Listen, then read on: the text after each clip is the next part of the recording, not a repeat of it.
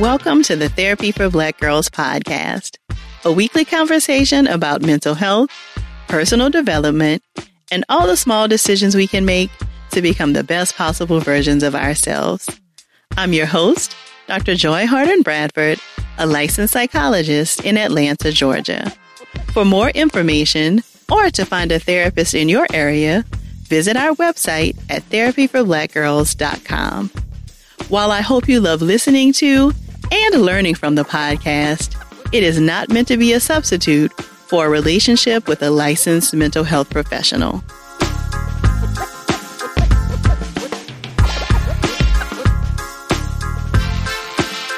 Hey y'all, thanks so much for joining me for session 326 of the Therapy for Black Girls podcast. We'll get right into our conversation after a word from our sponsors. The reviews for Sisterhood Heals are rolling in, and I simply cannot stop smiling.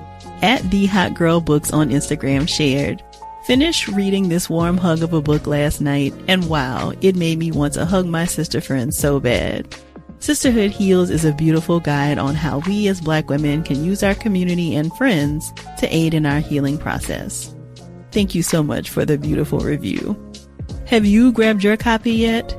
Get one for yourself and a friend at sisterhoodheals.com. For the first time in a while, I have quite a bit of fun travel coming up this summer, and I'm really counting on Macy's to help round out my wardrobe for some of these trips.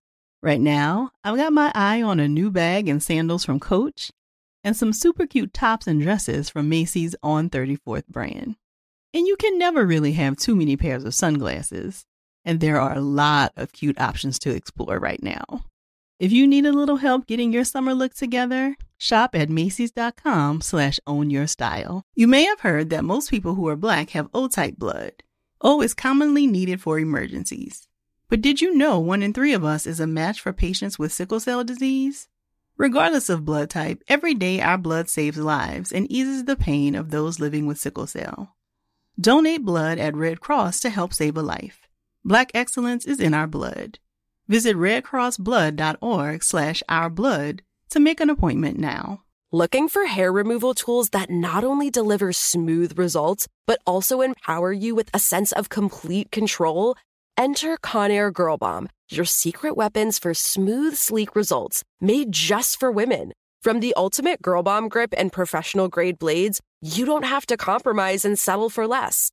Conair Girl Bomb equips you with the precision and power previously reserved for men's grooming tools. So take your hair removal routine to the next level with Conair Girl Bomb. Available at ConairGirlBomb.com or a retailer near you. Top Thrill 2 is like no other course. 2 420-foot vertical speedways, 3 launches. All right, let's talk strategy. Copy that, driver. Go for maximum acceleration off the start. Roger that. You've got a short straightaway to push from 0 to 74 on the first vertical speedway. And what about the rollback? Rollback will set you up for an explosive reverse climb 420 feet in the sky so you reach 0 G's in total weightlessness. 420 feet of straight-up speed. Let's get it. Top Thrill 2, the world's tallest and fastest triple-launch stratocoaster. Get your tickets at cedarpoint.com. This Sex Positive September, we recognize that part of being sex positive is taking responsibility for your sexual health by destigmatizing the conversation around STIs, knowing your status, and staying up to date on the latest information. Joining me for this conversation is returning guest Dr. Tanya M. Bass. Dr. Bass holds certifications as a certified sexuality educator with the American Association of Sexuality Educators, Counselors, and Therapists, as well as a certified health education specialist.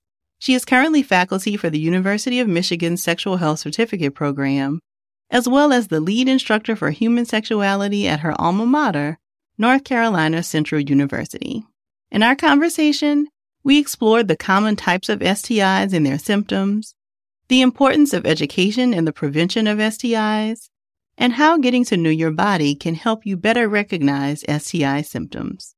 If something resonates with you while enjoying our conversation, please share it with us on social media using the hashtag TBGInSession. Or join us over in the Sister Circle to talk more about the episode. You can join us at community.therapyforblackgirls.com. Here's our conversation.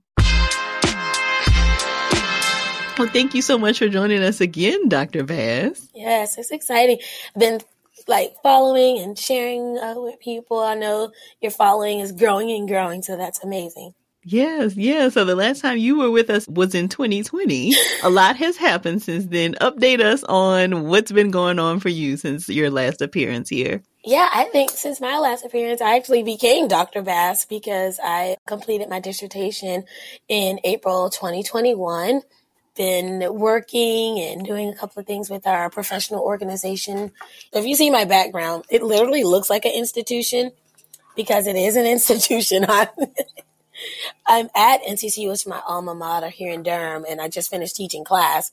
So just been teaching and loving it.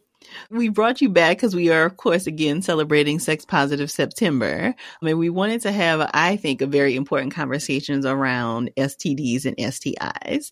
As we start, can you tell us the definition of an STD and STI? Is there a difference between those terms? So I want to say, historically, as we think about STDs and STIs, the name has definitely transitioned. I always think about TV shows when people ask me about this, but the original kind of name was venereal disease. And I remember when JJ on Good Times had VD.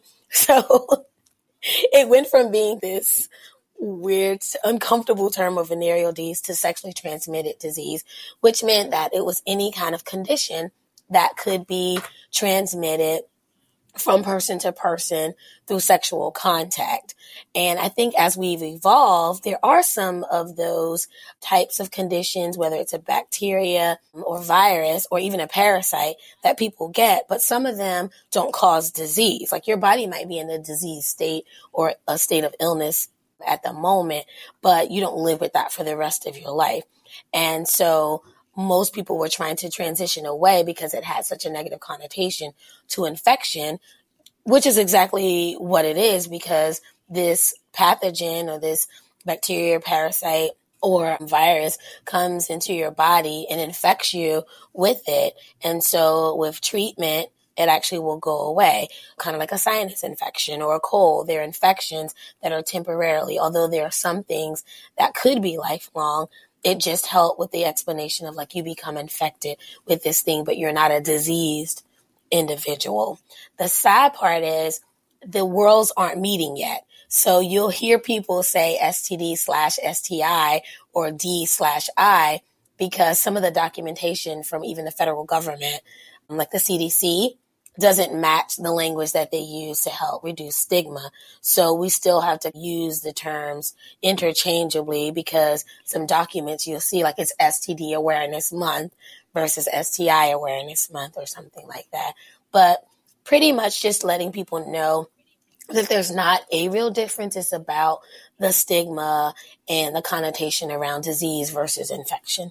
Got it. So to help continue to decrease the stigma, the term we should be using Yes. is STIs.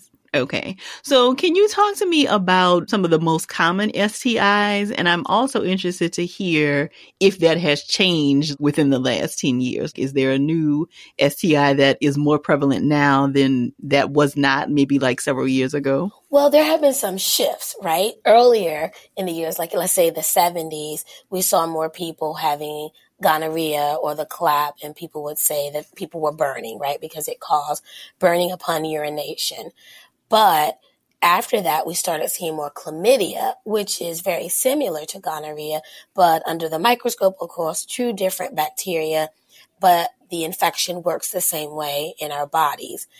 The shift has been, we have seen rates of syphilis, which has been around pretty long too, but we saw a decrease in syphilis and then an increase in the late 90s. We had a lot of efforts, especially in North Carolina where I am. We had a syphilis elimination project, right? It was basically going to different places, trying to eliminate and reduce that because it is 100% preventable out of all the infections. And we saw those rates come down in the South.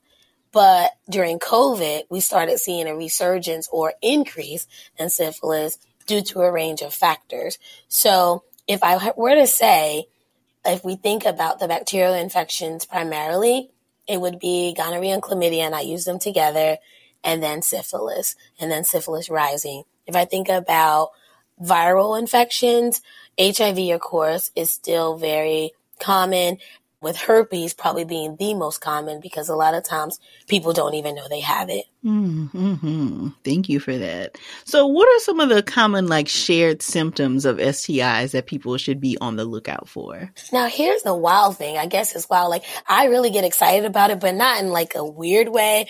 But ultimately, the science behind it is kind of knowing how it works, right? The epidemiology of it. And so when we look at gonorrhea and chlamydia, for many people, there are no symptoms at all. It's laying in your body, it's growing, it's doing its thing, but it's also being attuned to your body or aware of your body. One of the most common symptoms is an abnormal discharge, and that's going to usually come from the urethra or maybe around the vagina.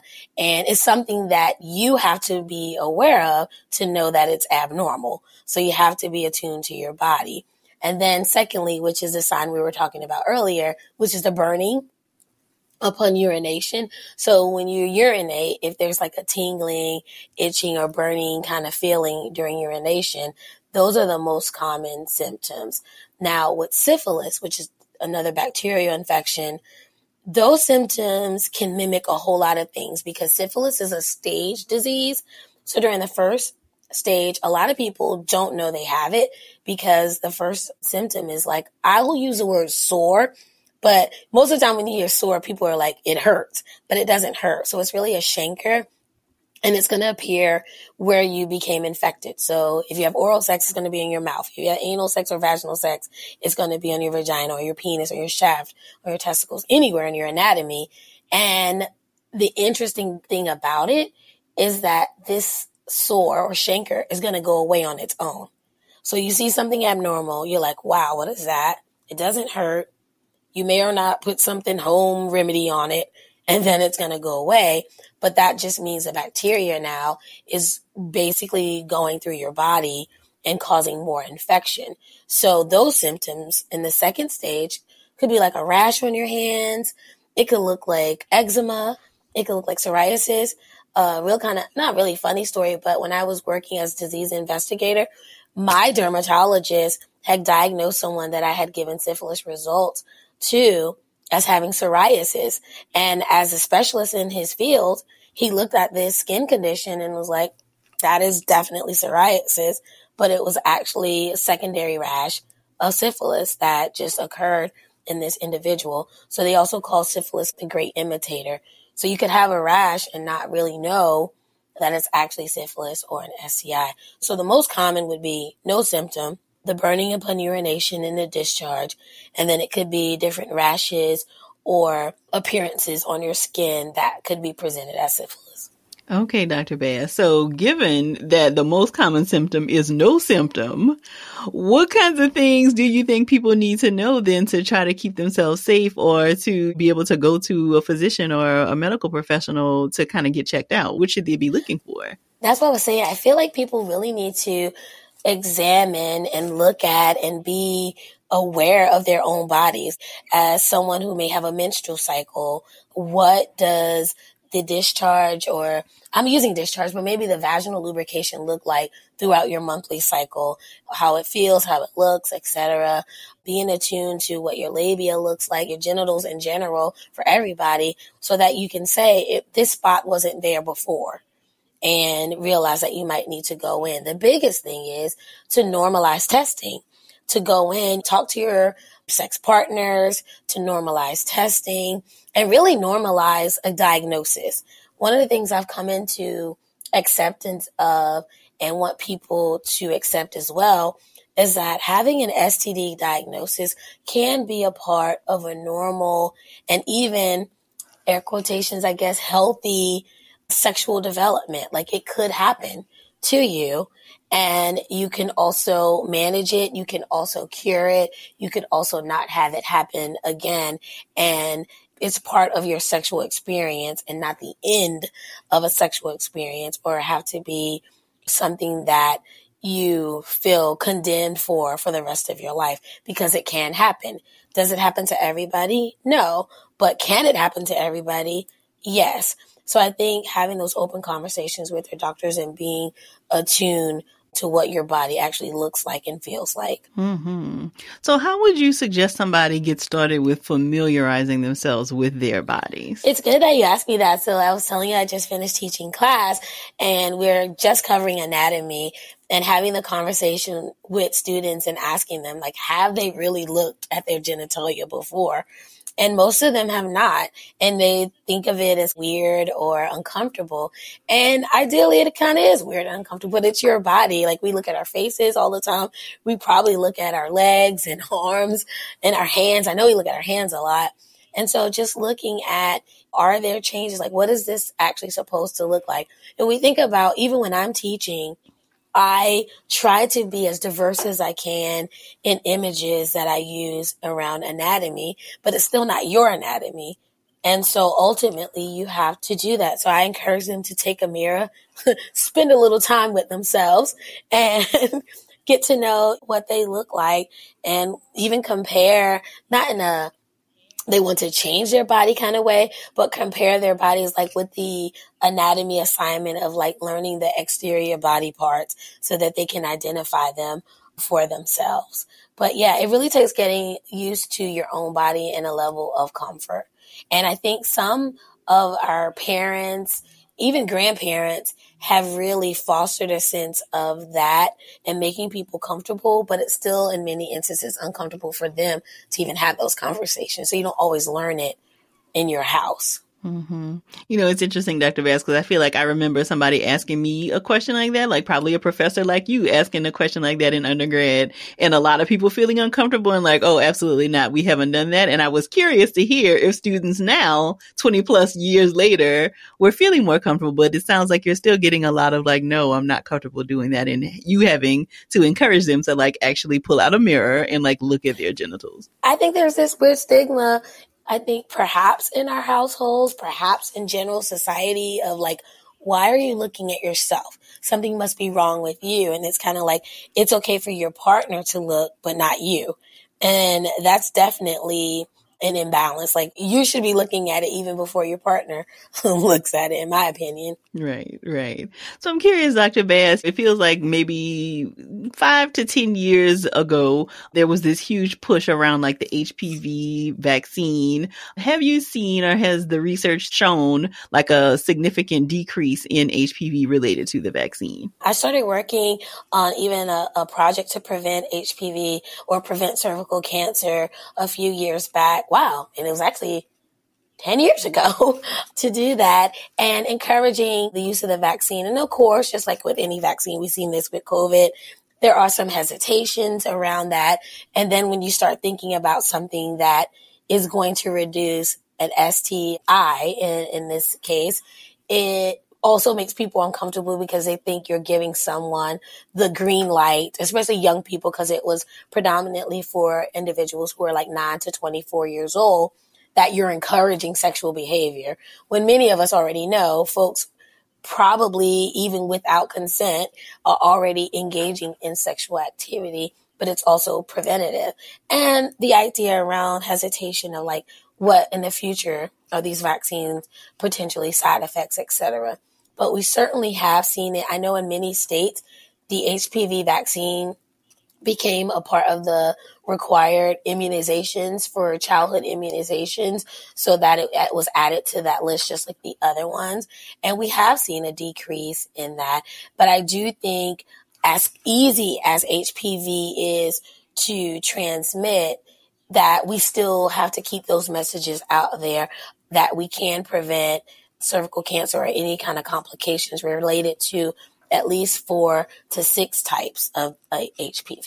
Mm-hmm. You know, and just like that campaign, it does feel like there have been years and years of efforts to decrease the numbers of STIs and STDs, right? But it does feel like there is still an increase, like you mentioned. What do you feel like it's going to take to like finally see a decrease? And what do you make of the fact that we are still seeing such high numbers of things like chlamydia and syphilis? If I could use a couple of terms, like, you know, like in a period or maybe a comma, I mean, interesting enough, racism is really at the root of a lot of this. Oppression, power, and capitalism. And I say that because now we have so many newer technologies, and we also have had multiple technologies where there's some things that can prevent multiple things. So like it could be pregnancy and HIV, or HIV and other STIs. And so we have something called Doxy Prep that is available. A lot of people in the community, the general community, may not know about it. I think the marketing, just like a lot of things, have started in communities where, let's say, scientists or researchers will say are more at risk, like gay men. And I think that's fair. But I also think we have to look at the intersectional approaches around that and how a lot of communities are vulnerable. And so we need to promote Doxy Prep equitably and inclusively. The same would be true for HIV PrEP. So the pre-exposure prophylaxis are actual medications that people can take to help protect them from, we're going to say Doxy Prep, that will protect folks from gonorrhea if they take this medication. And then we have PrEP, which is the mainstream one, where we're now seeing more Black women in particular thinking about, your work and sometimes who you're supporting, Black women having more exposure and access to PrEP to prevent HIV. But in the beginning, PrEP wasn't fully marketed to our community in that way. And even if it wasn't financially accessible either. So I think we have to look at making sure when we get advances in our technologies that it's available and accessible to everyone. I appreciate you bringing that in and clarifying, because I was going to ask you, is Doxy Prep the same one? But it sounds like those are two different medications, one for gonorrhea and one for HIV prevention.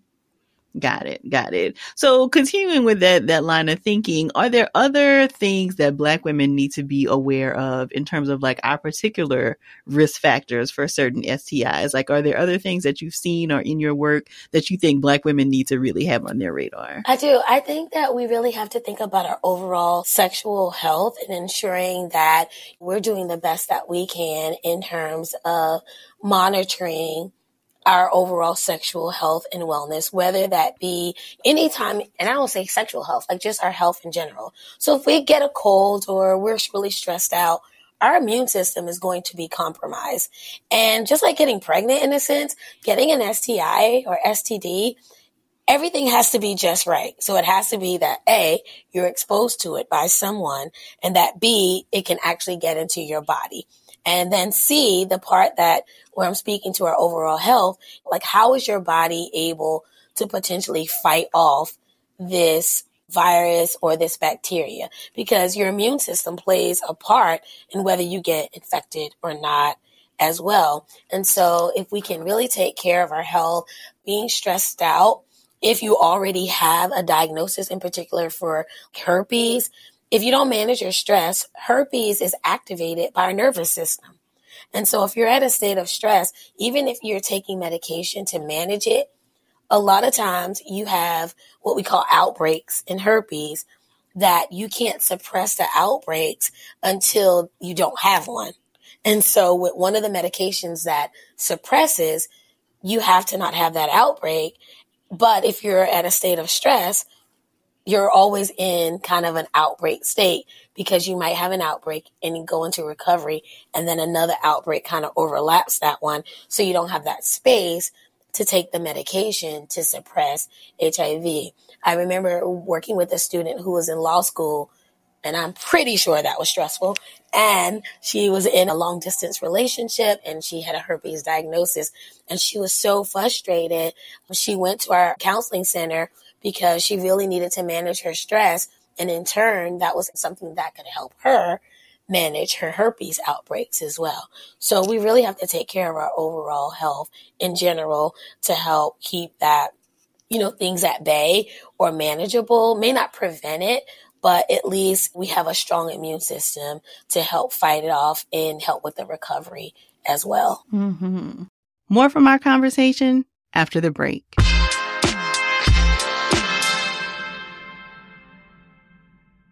Attention all last-minute shoppers. Just a reminder that Mother's Day is May 12th. And if you're like me, you're still trying to figure out the perfect gift for the amazing moms in your life. But no worries, Macy's has got you covered. They've got gift guides to make shopping a breeze. Whether you're looking for the perfect pieces for your fashionista mom or for your best friend who's celebrating her very first Mother's Day this year, you can shop by price, by category, and they even have specialty lists to help focus you even more.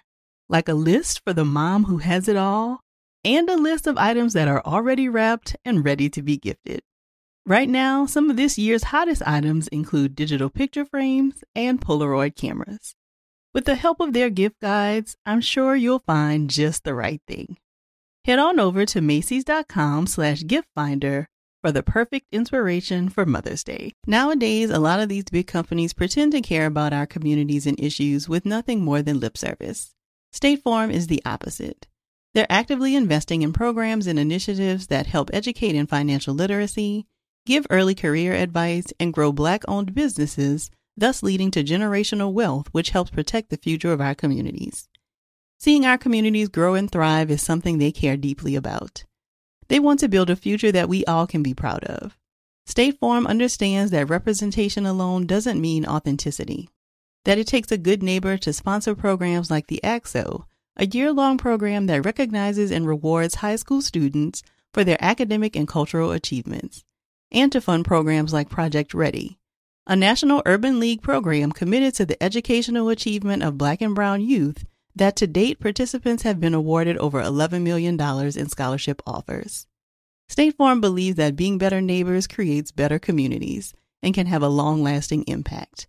Like a good neighbor, State Farm is there. Growing up watching media legends like Gwen Ifill and Robin Roberts always gave me the security that stories that matter to me would be told. The next generation of influential Black voices can be found on NPR's new collection, Black Stories, Black Truths. Black Stories, Black Truths is a celebration of Blackness from NPR.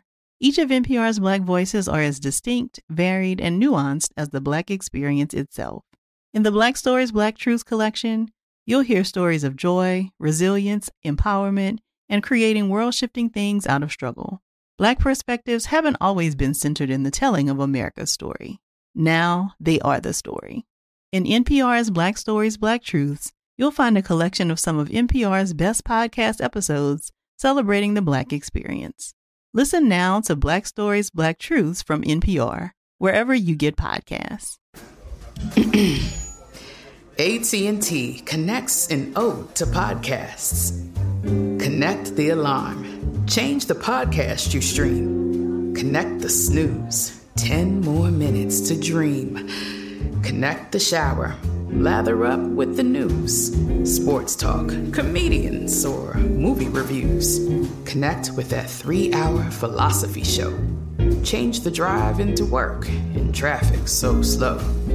Connect the dishes to voices that glow. Thank you to the geniuses of spoken audio. Connect the stories. Change your perspective. Connecting changes everything. AT&T.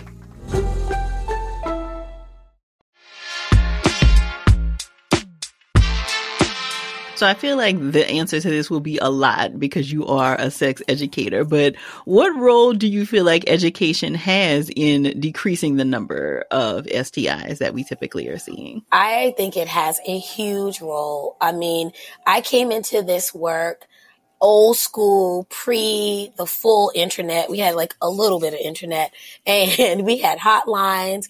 People were calling from all over the United States, asking questions and questions that you think is kind of common knowledge, but people really don't know. Like, how is a disease transmitted? What are the signs and symptoms?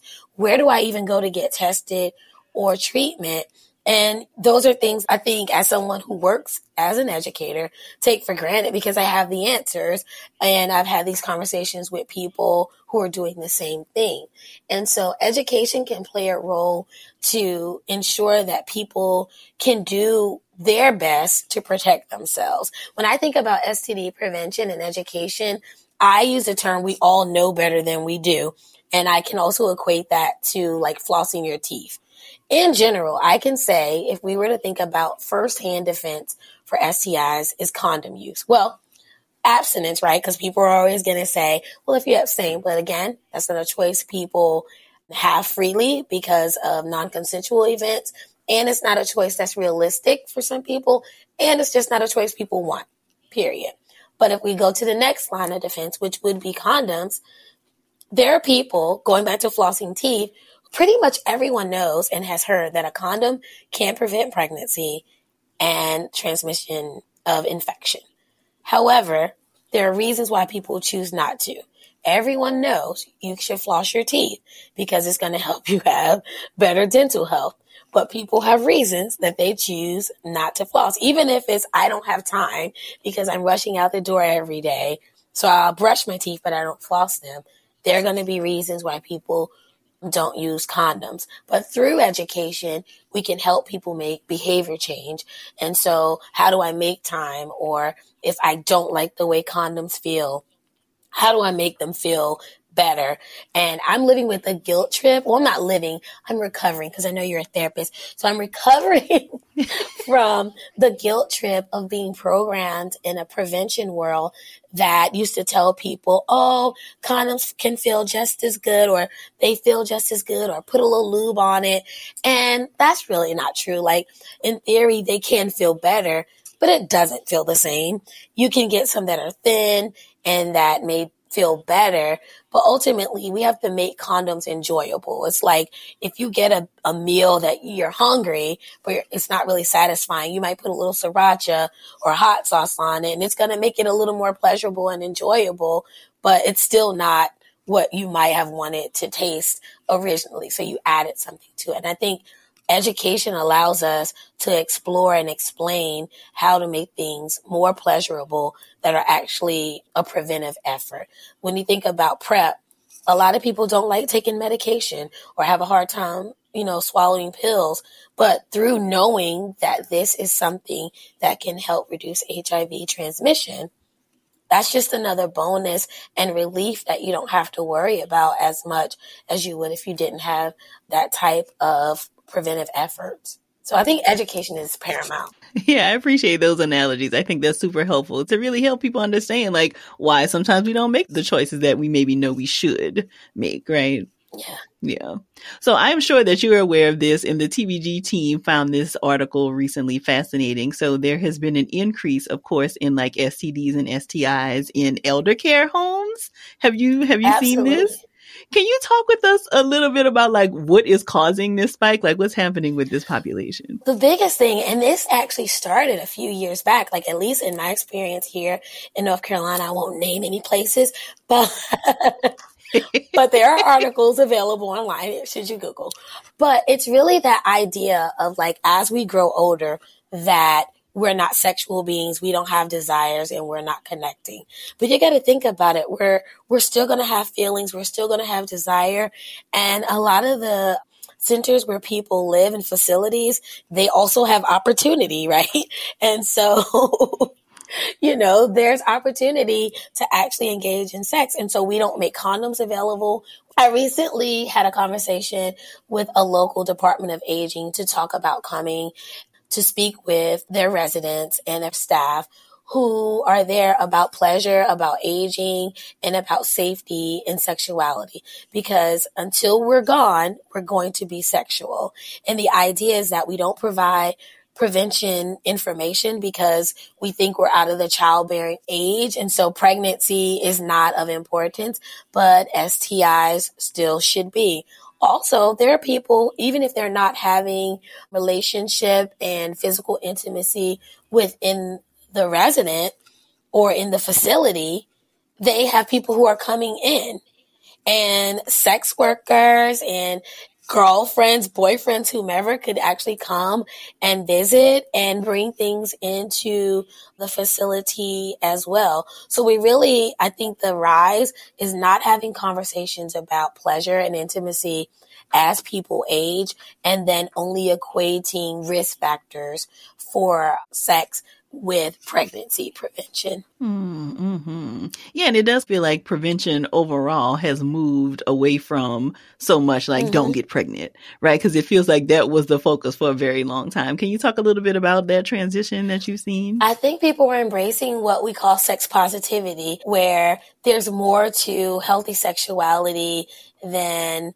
disease or pregnancy prevention. I also think, at least from a public health perspective, and I hope this is true universally, although I know there are challenges, is that we have come to the realization of the stigmatizing effect of some of our prevention efforts, right? So if you look at data and disparity in numbers and communities of color, and I specifically think about the Black community and Black women and girls being stigmatized as being hypersexual, or the ones who actually need a long-acting reversible contraception versus being able to choose from the many methods that are available that work for them.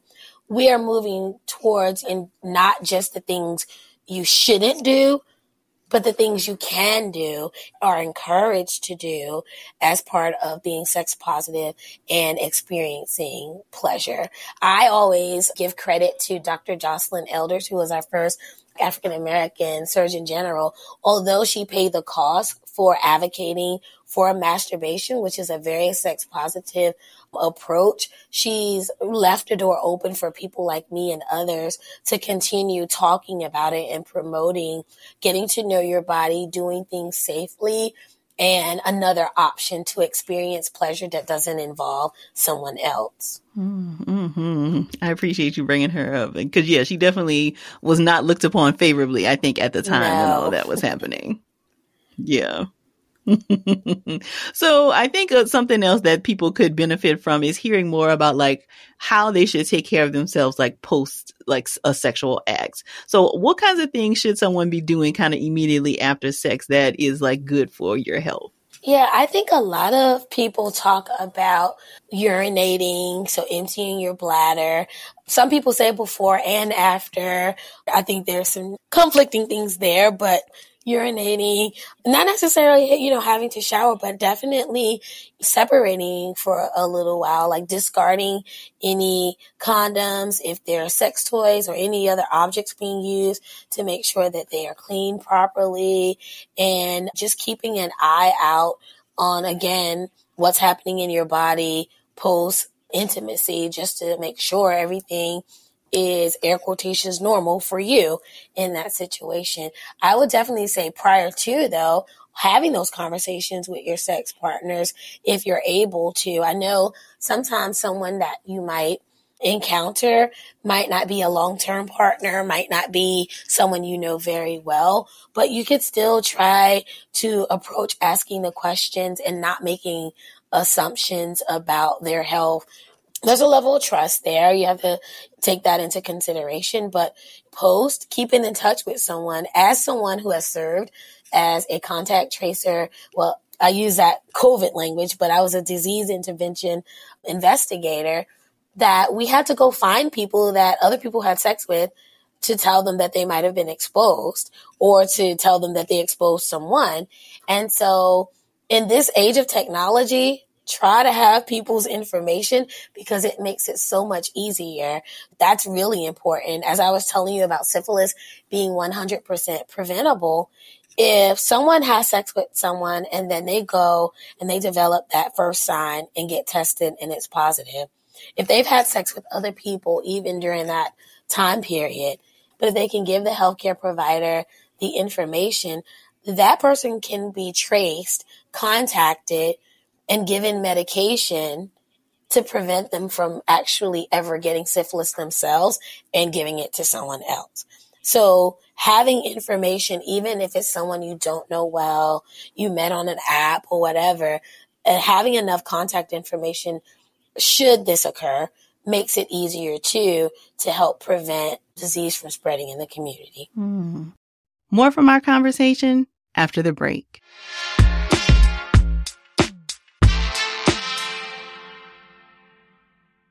Attention all last-minute shoppers. Just a reminder that Mother's Day is May 12th.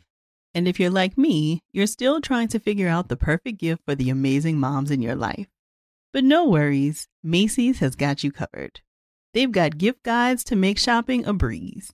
Whether you're looking for the perfect pieces for your fashionista mom or for your best friend who's celebrating her very first Mother's Day this year, you can shop by price, by category, and they even have specialty lists to help focus you even more, like a list for the mom who has it all and a list of items that are already wrapped and ready to be gifted.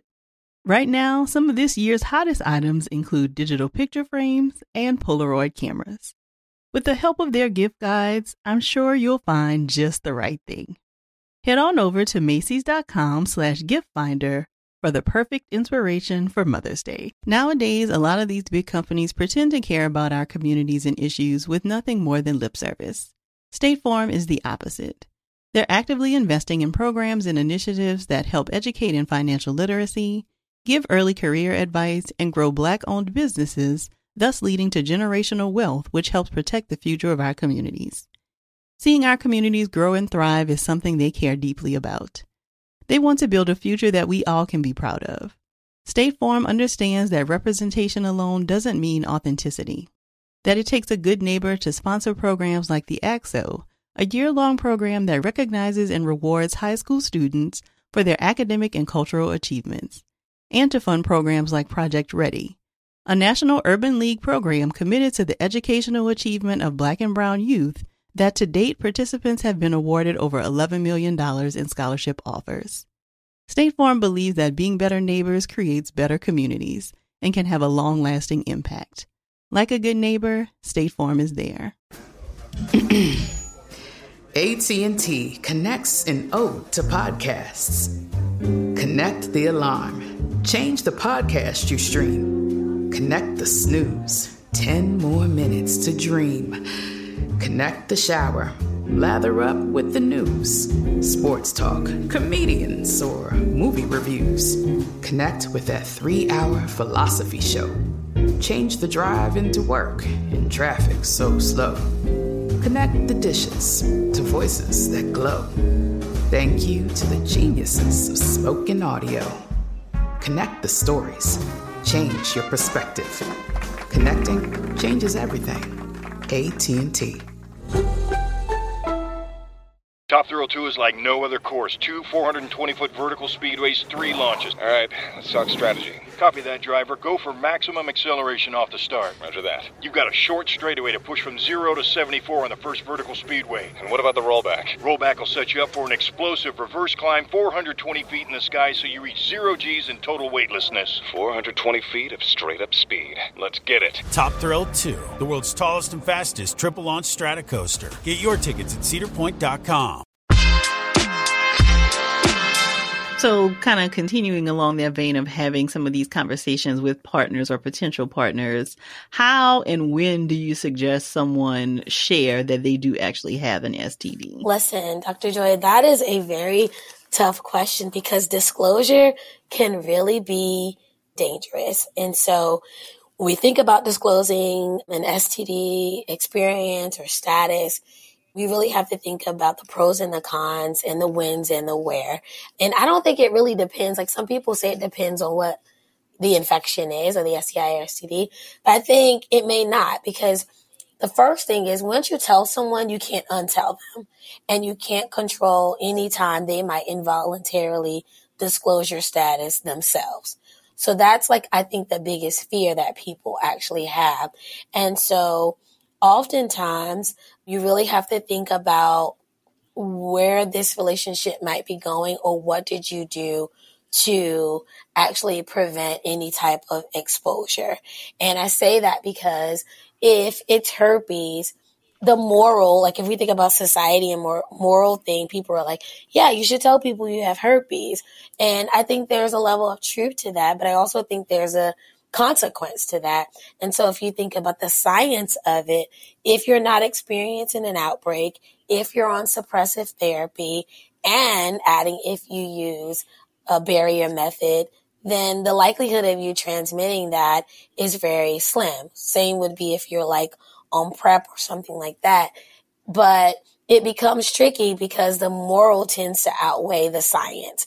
So we have something with HIV in particular called U equals U.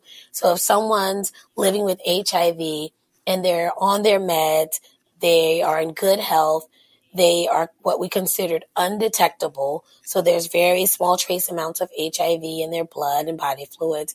Then they are very much likely to be untransmittable.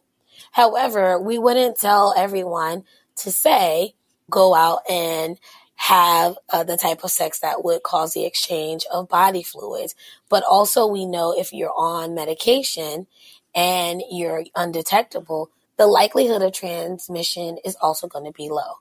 So there's the science and then there's the moral aspect. I don't know where the two meet. It's really based on the individual and also knowing that there are risks associated with disclosing, but there's so many benefits because a lot of people are becoming more educated, so they wouldn't be as fearful of having physical, intimate experiences with you because they know how to protect themselves. And so that's the piece where we were talking earlier.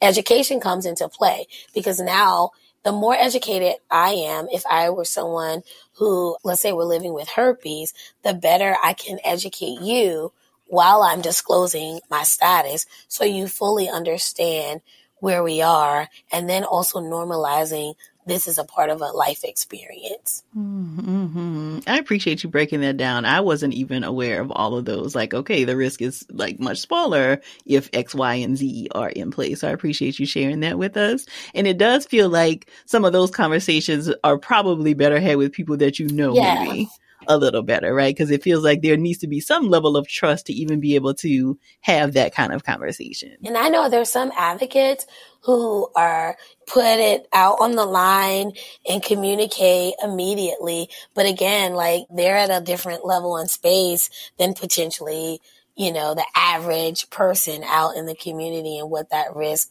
look like for them.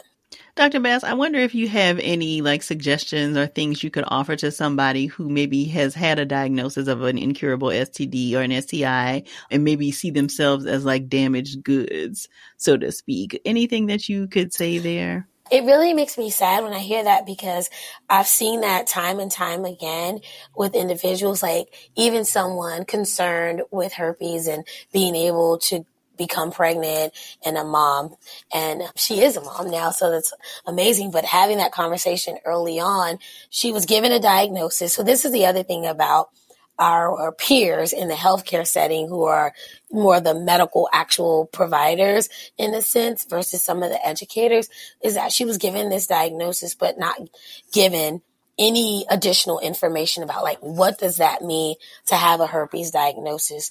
And so therefore she just assumed that she wouldn't be able to conceive.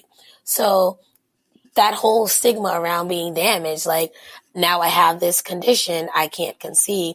So I think the advice is to learn as much as you can about your condition, but then there are so many support groups for persons living with HIV, persons who've experienced HPV, and persons living with herpes who can actually educate you on navigating kind of a new normal in a sense, because you're experiencing a different space with a diagnosis, and there's life after a diagnosis, and there's great sex after a diagnosis, and really understanding again the science of the condition that you have so that it doesn't interfere with the pleasure and your sexual experiences. So I would tell that person to become educated, to feel the feels, because it can be scary, it can be sad, it can be alienating, like feeling like you're the only person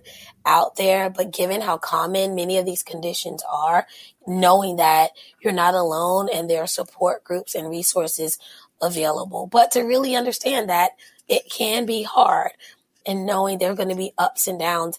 A lot of times people are impacted with their mental health because it could cause like onsets of depression and maybe even anxiety around the diagnosis, but that there's definitely a way to have a very fulfilling life and a very fulfilling sex life. So what kinds of conversations should people be having with themselves and with partners or potential partners about protected sex versus unprotected sex? For example, if you are living with HIV, and really even if you think about other chronic conditions, your immune system can be compromised. So using protection really is about you first, because you're able to protect yourself. And it's okay to be selfish in that way. It's like, listen, I'm not even worried about you. I'm worried about me. So therefore, we're going to use this method, or I'm going to be on PrEP, Toxi PrEP, whatever it may be, condoms, dental dams, etc. So it's okay in that regard to be selfish. And I think for others, it's okay to be caring and say it's also about us. Like, it's about me first, but then it's about us if we want to have a fulfilling sex life, not worrying about infecting one another with something that could be important. The other part that I'm leaning into as well, as someone who's been so prevention minded, is understanding that relationships change. And as we grow and we build trust with one another, that having condomless sex isn't the worst thing that can happen, because people were already doing it and not necessarily becoming pregnant or getting a diagnosis. But it takes time to build that trust and vulnerability. And for some people, they may never get there. I think we probably know plenty of people who are having condomless sex for a range of different types of relationships, and it hasn't been detrimental. And so while we still want to promote the use of condoms, barriers, and any other preventive methods, we also know that some people get into that place in their relationship where there's an opportunity, I'm going to use the word, to relax it or understand and connect with their partner in such a way that may not be a choice that they're still willing to make for different reasons. So you've mentioned several times, Dr. Bass, this idea of how technology has really impacted what we know and what we can learn about STIs and STDs. I'm curious to hear a couple of different things. So I want to hear how technology has maybe made your job maybe easier and more difficult.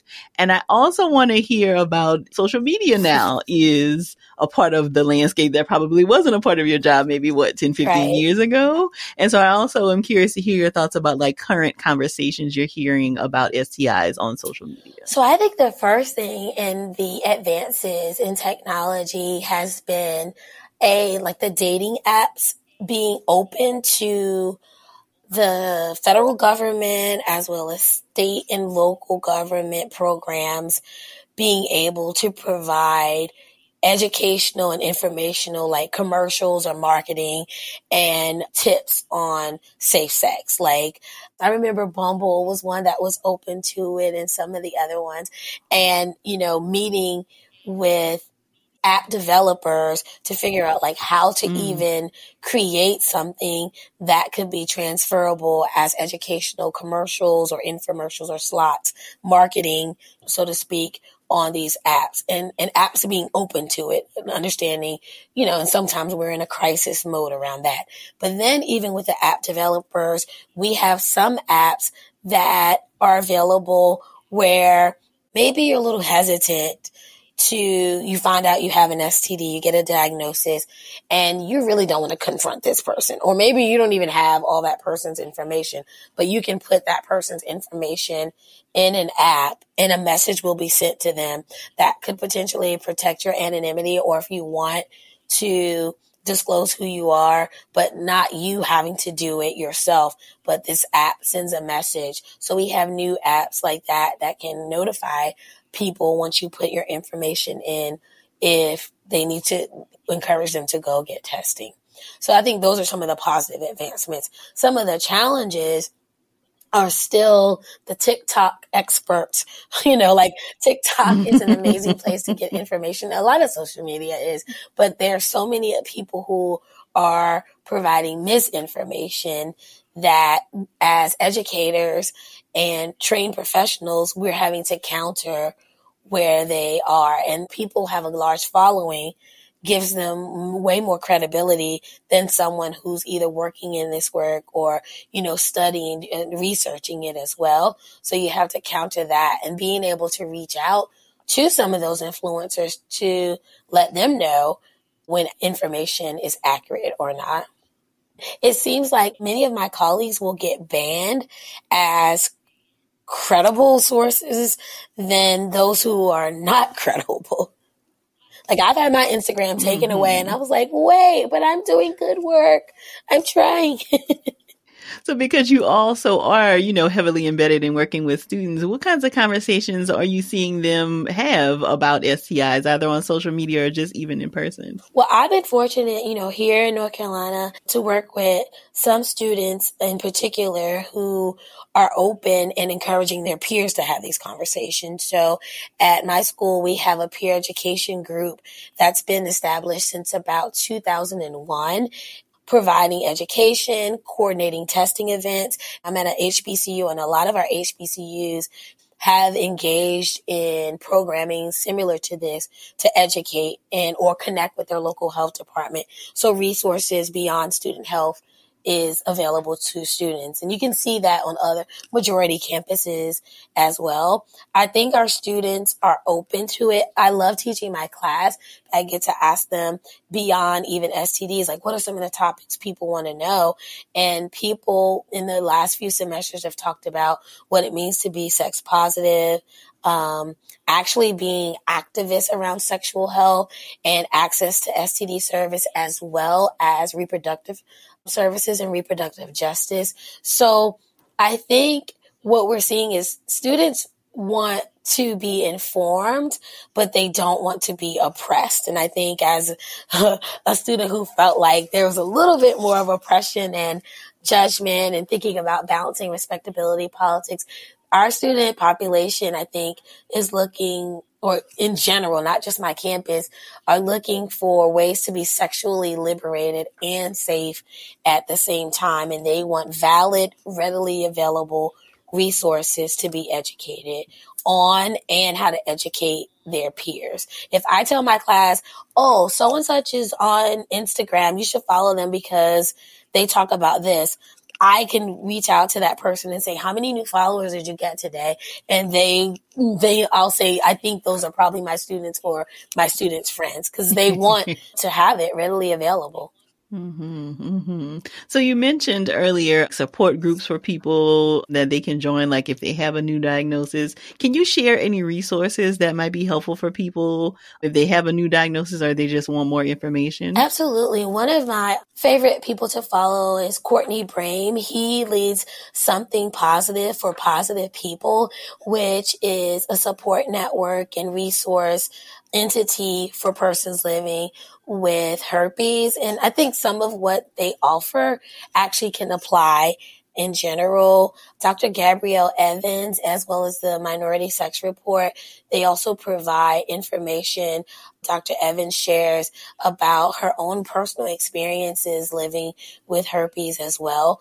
The American Sexual Health Association, which is actually our oldest U.S.-based sexuality education organization, proud that it's right here in North Carolina, and I used to work there.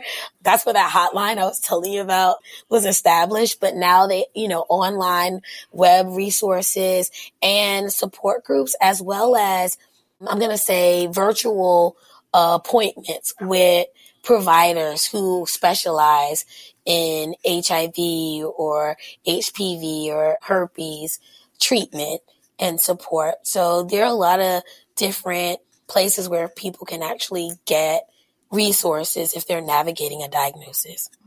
Thank you for that. And what kinds of suggestions would you give to family members or friends who may need to support someone who has just gotten a new diagnosis? Ooh. Now you're in my personal business because, as an educator, I was just thinking about a relative who had gotten a diagnosis, and it was almost like they forgot what I've ever said to them, or maybe it didn't hit then because, I don't know, they didn't have to deal with it, but just reevaluating and letting people know how things are transmitted. I think about like a person having an HIV diagnosis and being invited over to dinner and getting like paper plate and a disposable fork and spoon, and how awful that felt for them. So I think family and friends need to be as educated so that when something does happen in the family environment, that they can remain supportive and fully understand that you can take precautions, you should take precautions, but you don't have to go to an extreme, and you don't have to really reinforce the stigma of being diseased or whatever. I think also understanding that sometimes, so this is when I said you're in my business, like for me, sometimes I'm just your cousin. I'm not the Southern sexologist, and nobody cares. And so it's important to know that education is available. It might be available in your family, but at least get it from somewhere. And then also, I think what I try to do in my family, or trying to do, is to break the generational secrecy and stigma and shame around sex in general. Like, just being open to say, like, we don't want the next generation to feel as lost as we may have felt. So thinking about liberating, being sexual free, and not experiencing some of the issues and challenges we had to experience by actually sharing our stories in context, right? And within boundaries, so that it's a learning experience for the generation behind us. Thank you so much for that. You have given us so much today, Dr. Bass. If you had to kind of distill all of what we've talked about to like 3 major things you'd like for people to walk away from this conversation knowing, what would they be? I would want people to walk away with the desire to really learn more about their bodies, to learn more about the different infections and how they work, including the prevention of, but also what it's like living with a diagnosis. And then most importantly, like I just said, sharing anything that you learn with the next generation, and even like your peers and your friends and family right now who might be the same age as you. So where can we stay connected with you, Dr. Bass? What is your website, as well as any social media channels you'd like to share? Sure. So my website is www.tanyambass.com, and I'm on Instagram at Dr. Tanya M. Bass. So you can slide in my DMs if you need to, appropriately. And can we find you on TikTok as well? Yes and no. I'm there. I'm a voyeur. I am a voyeur on TikTok, but I am there as Tanya Bass. Yes. Perfect. Well, we will be sure to include all of that in the show notes. Thank you so much, Dr. Bass. I really appreciate it. Thank you for having me. I'm so glad Dr. Bass was able to join us to share her expertise for this episode. To learn more about her and her work, visit the show notes at therapyforblackgirls.com/session326.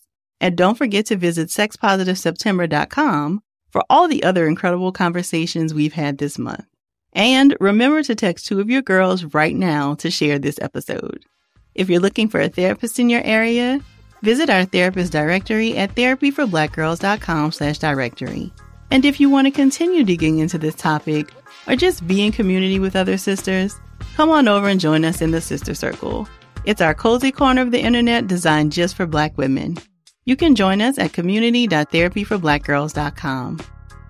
This episode was produced by Frida Lucas, Elise Ellis, and Zaria Taylor. Editing was done by Dennison Bradford. Thank y'all so much for joining me again this week. I look forward to continuing this conversation with you all real soon. Take good care.